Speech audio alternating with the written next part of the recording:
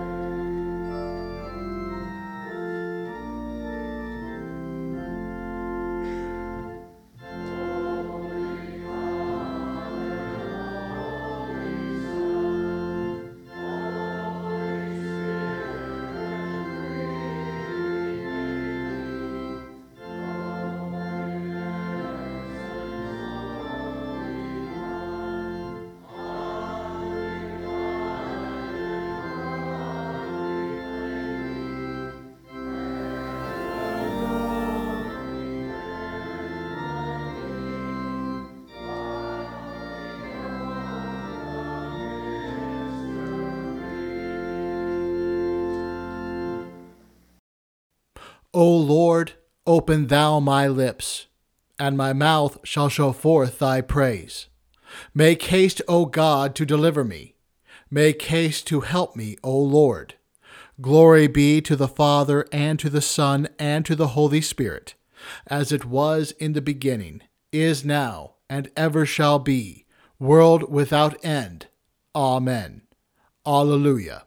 O come, let us worship the Lord, for he is our Maker. O come, let us sing unto the Lord. Let us make a joyful noise to the rock of our salvation.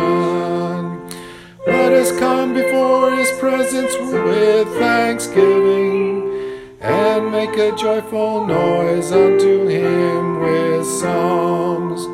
For the Lord is a great God, and a great King above all gods. In his hand are the deep places of the earth. The strength of the hills is his also. Sea is his, and he made it, and his hands formed the dry land. Oh, come, let us worship and bow down. Let us kneel before the Lord our Maker. For he is our God, and we are the people of his pasture and the sheep of his hand. Glory be to the Father, and to the Son, and to the Holy Ghost, as it was in the beginning, is now, and ever shall be, world without end. Amen. O come, let us worship the Lord, for he is our Maker. The first reading for the festival of the martyrdom of St. John the Baptist is from the Revelation to St. John, chapter 6. When he opened the fifth seal, I saw under the altar the souls of those who had been slain for the word of God and for the witness they had borne. They cried out with a loud voice, O sovereign Lord, holy and true, how long before you will judge and avenge our blood on those who dwell on the earth? Then they were each given a white robe and told to rest a little longer, until the number of their fellow servants and their brothers should be complete, who were to be killed as they themselves had been. This is the word of the Lord. Fear the Lord, you his saints. Many are the afflictions of the righteous. The epistle is from Romans chapter 6. Brothers, what shall we say then? Are we to continue in sin that grace may abound? By no means. How can we who died to sin still live in it? Do you not know that all of us who have been baptized into Christ Jesus were baptized into his death? We were buried, therefore, with him by baptism into death, in order that, just as Christ was raised from the dead by the glory of the Father, we too might walk in newness of life. For if we have been united with him in a death like his, we shall certainly be united with him in a resurrection like his. This is the word of the Lord. We continue with the hymn 434 in your hymnals.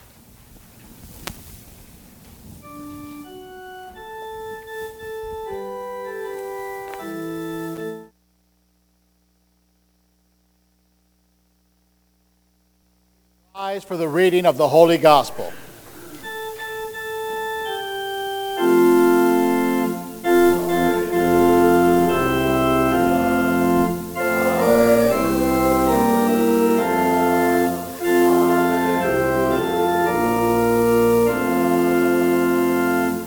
The Holy Gospel according to St. Mark, the 6th chapter.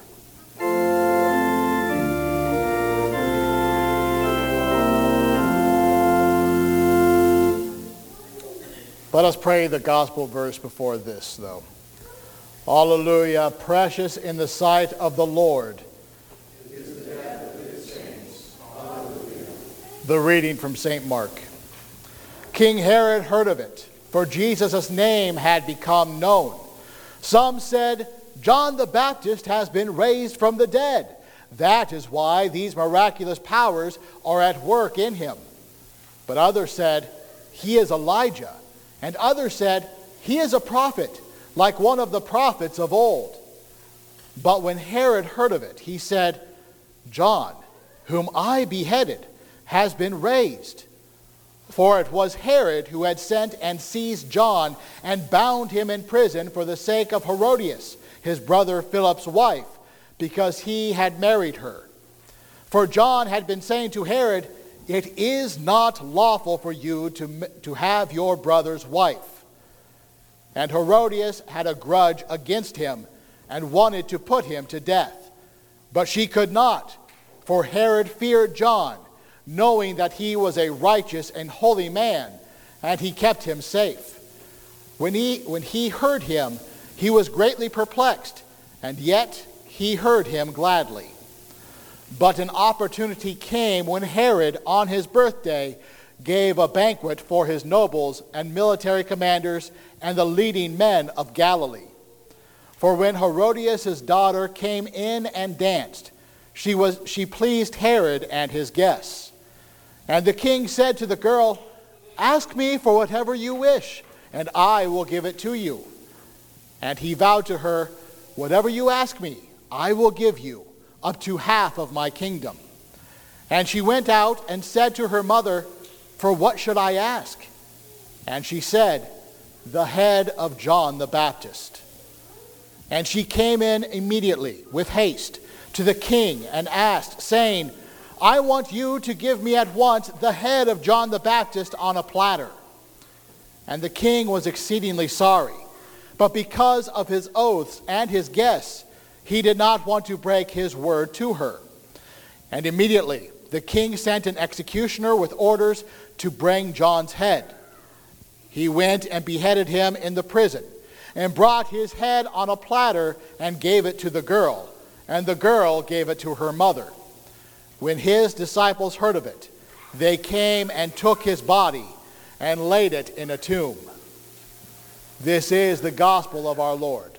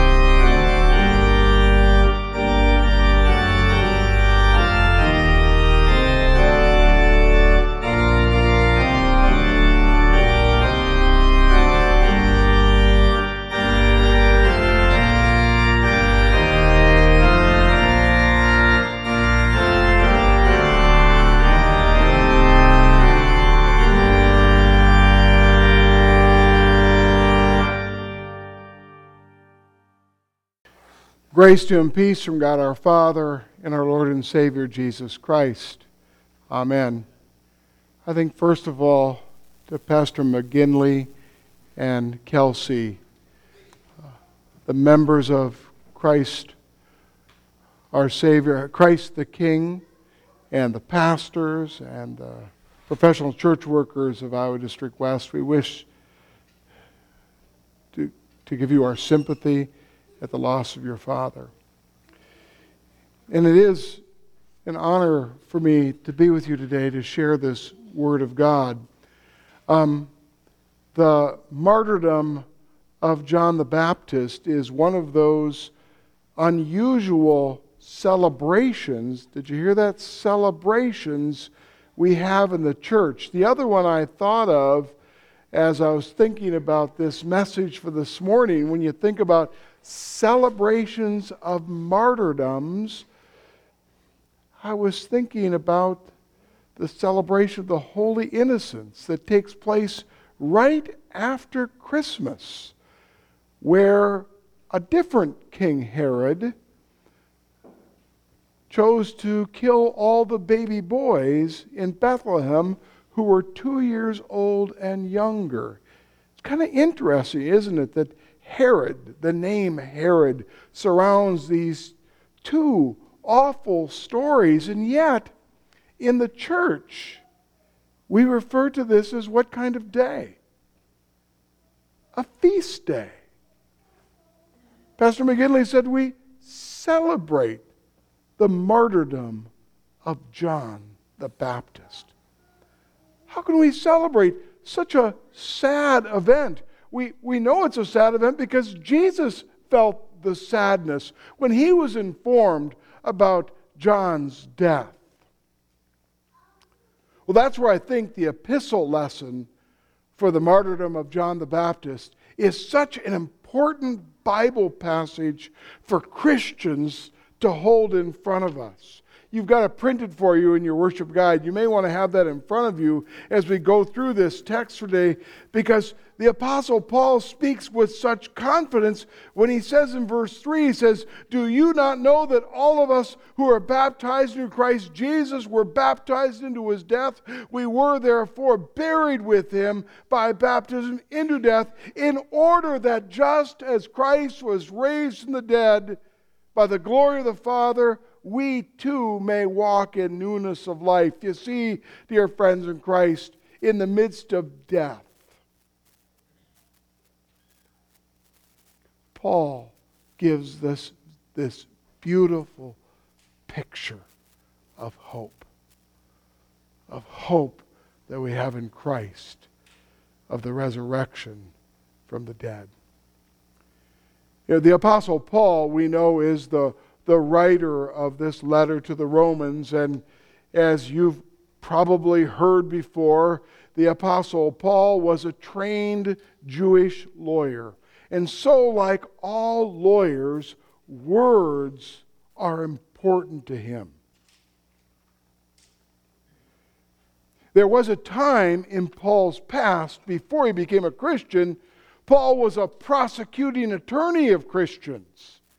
He was the one who would drag Christians in the court who wanted to see him beaten. In fact, the Apostle Paul, while maybe he wasn't throwing stones at Stephen when Stephen was put to death, he held the cloaks so the others could throw straighter and harder. But since then, this Jewish lawyer has become a dedicated disciple of Christ. And he begins that verse where he says, "What then shall we say? Are we to continue in sin that grace may abound?" The way Paul worded that, he's wording it like a lawyer. He's asking a rhetorical question. And there's a certain logic to Paul's question there where he says, "What then shall we say? Shall we continue to sin that grace may abound?" Especially if we go back to the verses right before this in Romans chapter 5:20, where Paul says, Now the law came to increase the trespass. Where sin increased, grace may abound all the more. Did you catch that? What Paul is saying there in 5:20, he says, wherever there's more sin, there's more grace. Are we to continue in the sin? That's what he asks now in verse 1. See, there's a certain logic to that, isn't it? But that first logic, more sin, more grace, go out and sin more so there'll be more grace, that's satanic logic. If you believe you can keep on sinning and grace will just continue to come, that grace, that logic exploits God's goodness. It takes that free and glorious grace and makes it cheap and shameful. Paul says then, in response to that satanic logic, he says in verse 2, he says, by no means. How can we who died to sin live in it? You see, the Apostle Paul encourages us to reject this impious logic, and he does it with the emphatic no way. Why?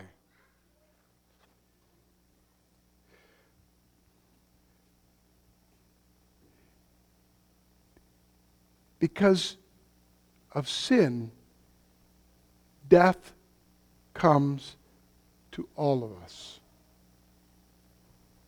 How can we live in it?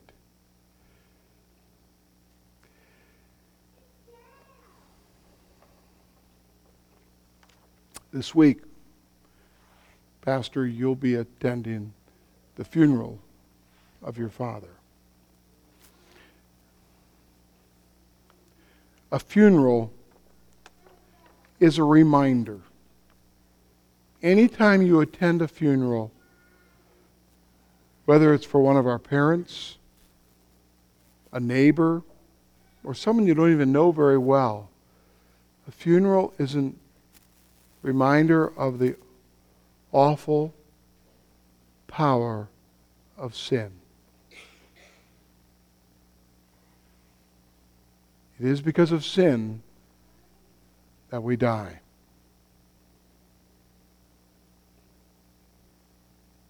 But as Christians, we're reminded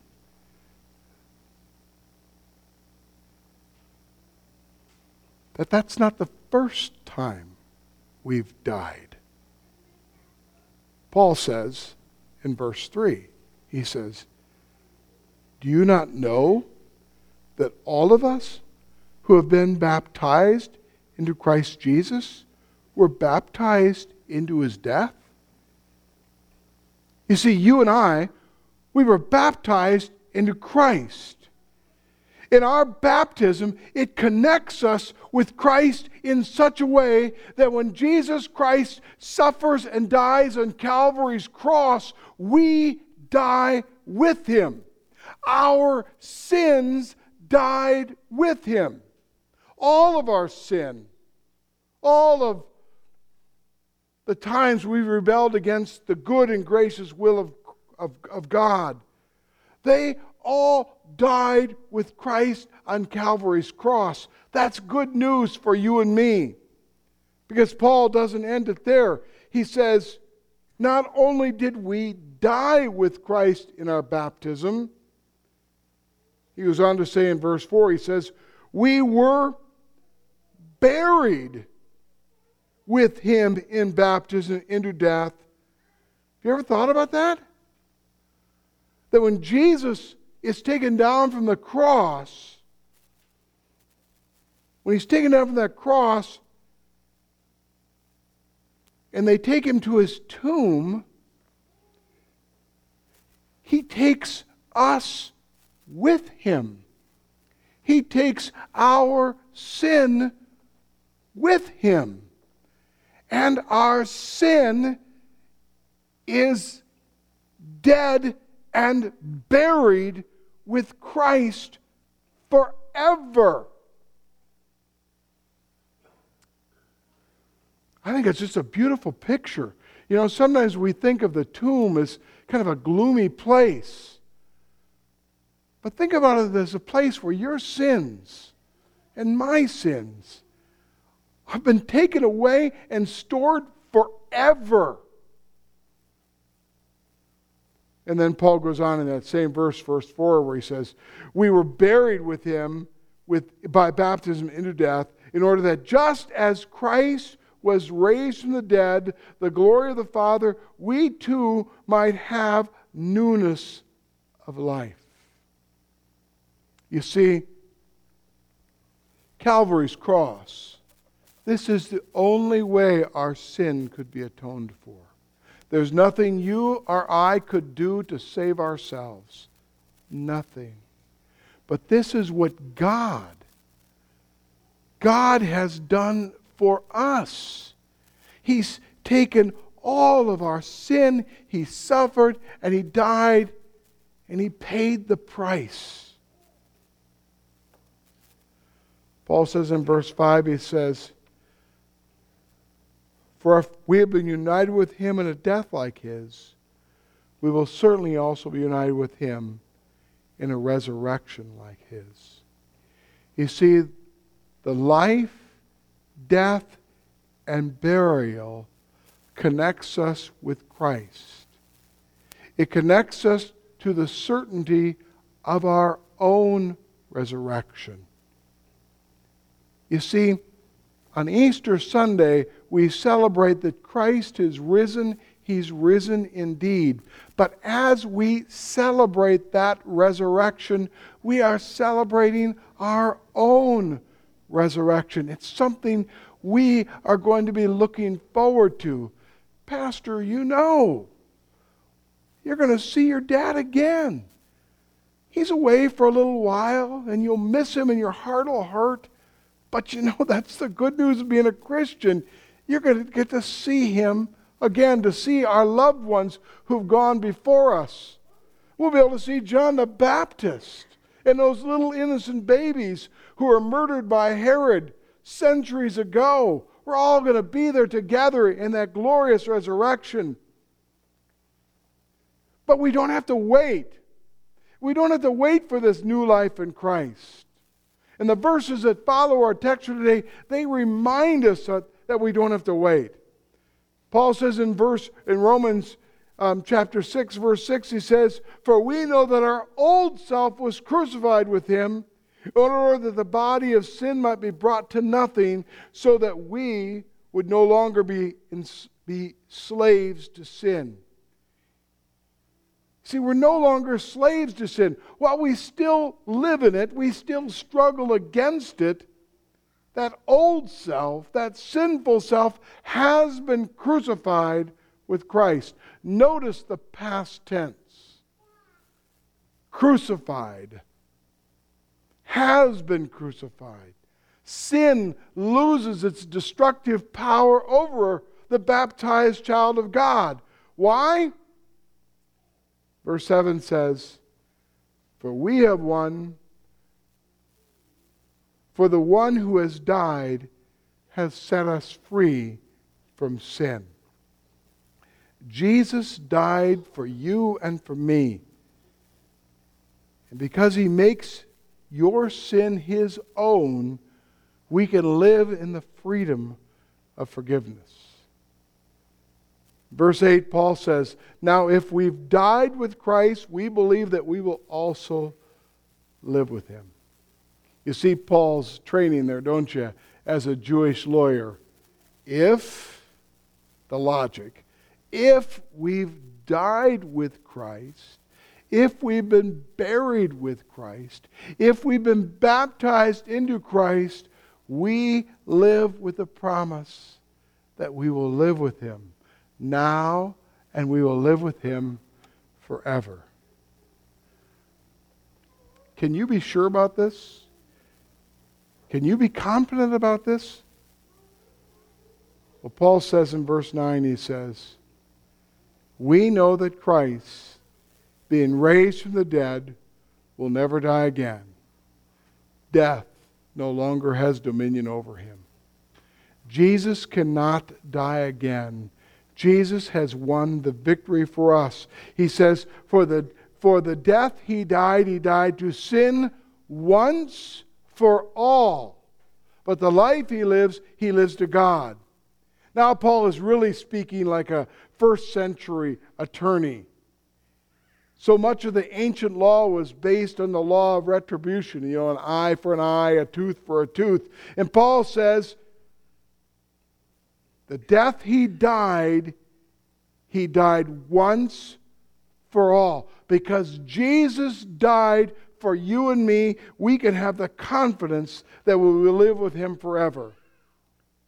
Verse 11, so you also must consider yourselves dead to sin and alive in Christ.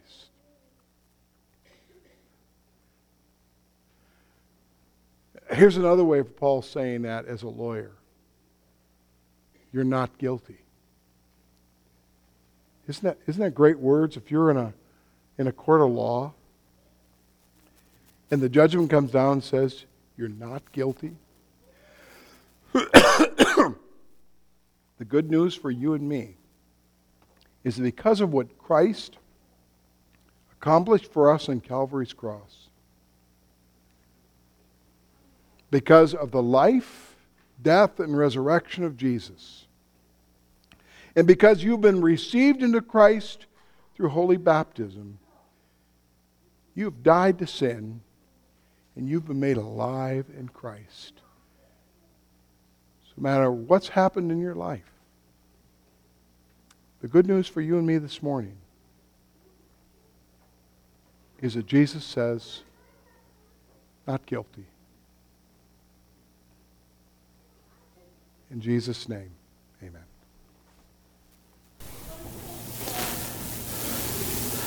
Almighty God, you gave your servant John the Baptist to be the forerunner of your Son, Jesus Christ, in both his preaching of repentance and his innocent death.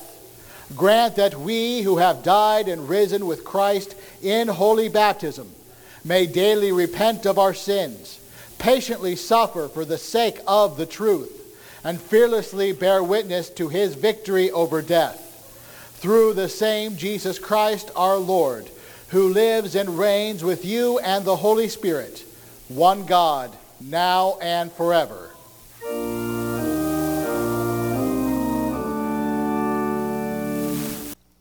Please rise for the prayer of the church. This morning we pray for all children, teachers, principals, and school staff who began school this last week. And we also remember this morning the families of Dale Larson, father of our own David Larson, and John McGinley, my father. Dale was called home by our Lord this last Tuesday, August 24th. My father passed away 2 days ago, being called home by his Lord on Friday, August 27th. For all this and more, let us pray. Almighty and most merciful God, the Father of our Lord Jesus Christ, we give you thanks for all your goodness and tender mercies, especially for the gift of your dear Son and for the revelation of your will and grace. And we beseech you so to implant your word in us that, in good and honest hearts, we may keep it and bring forth the fruits of faith by patient continuance and well-doing. Lord, in your mercy, most heartily we beseech you so to rule and govern your Church Catholic with all her pastors and ministers, that we may be preserved in the pure doctrine of your saving word, whereby faith toward you may be strengthened, love and charity increased in us toward all mankind, and your kingdom extended.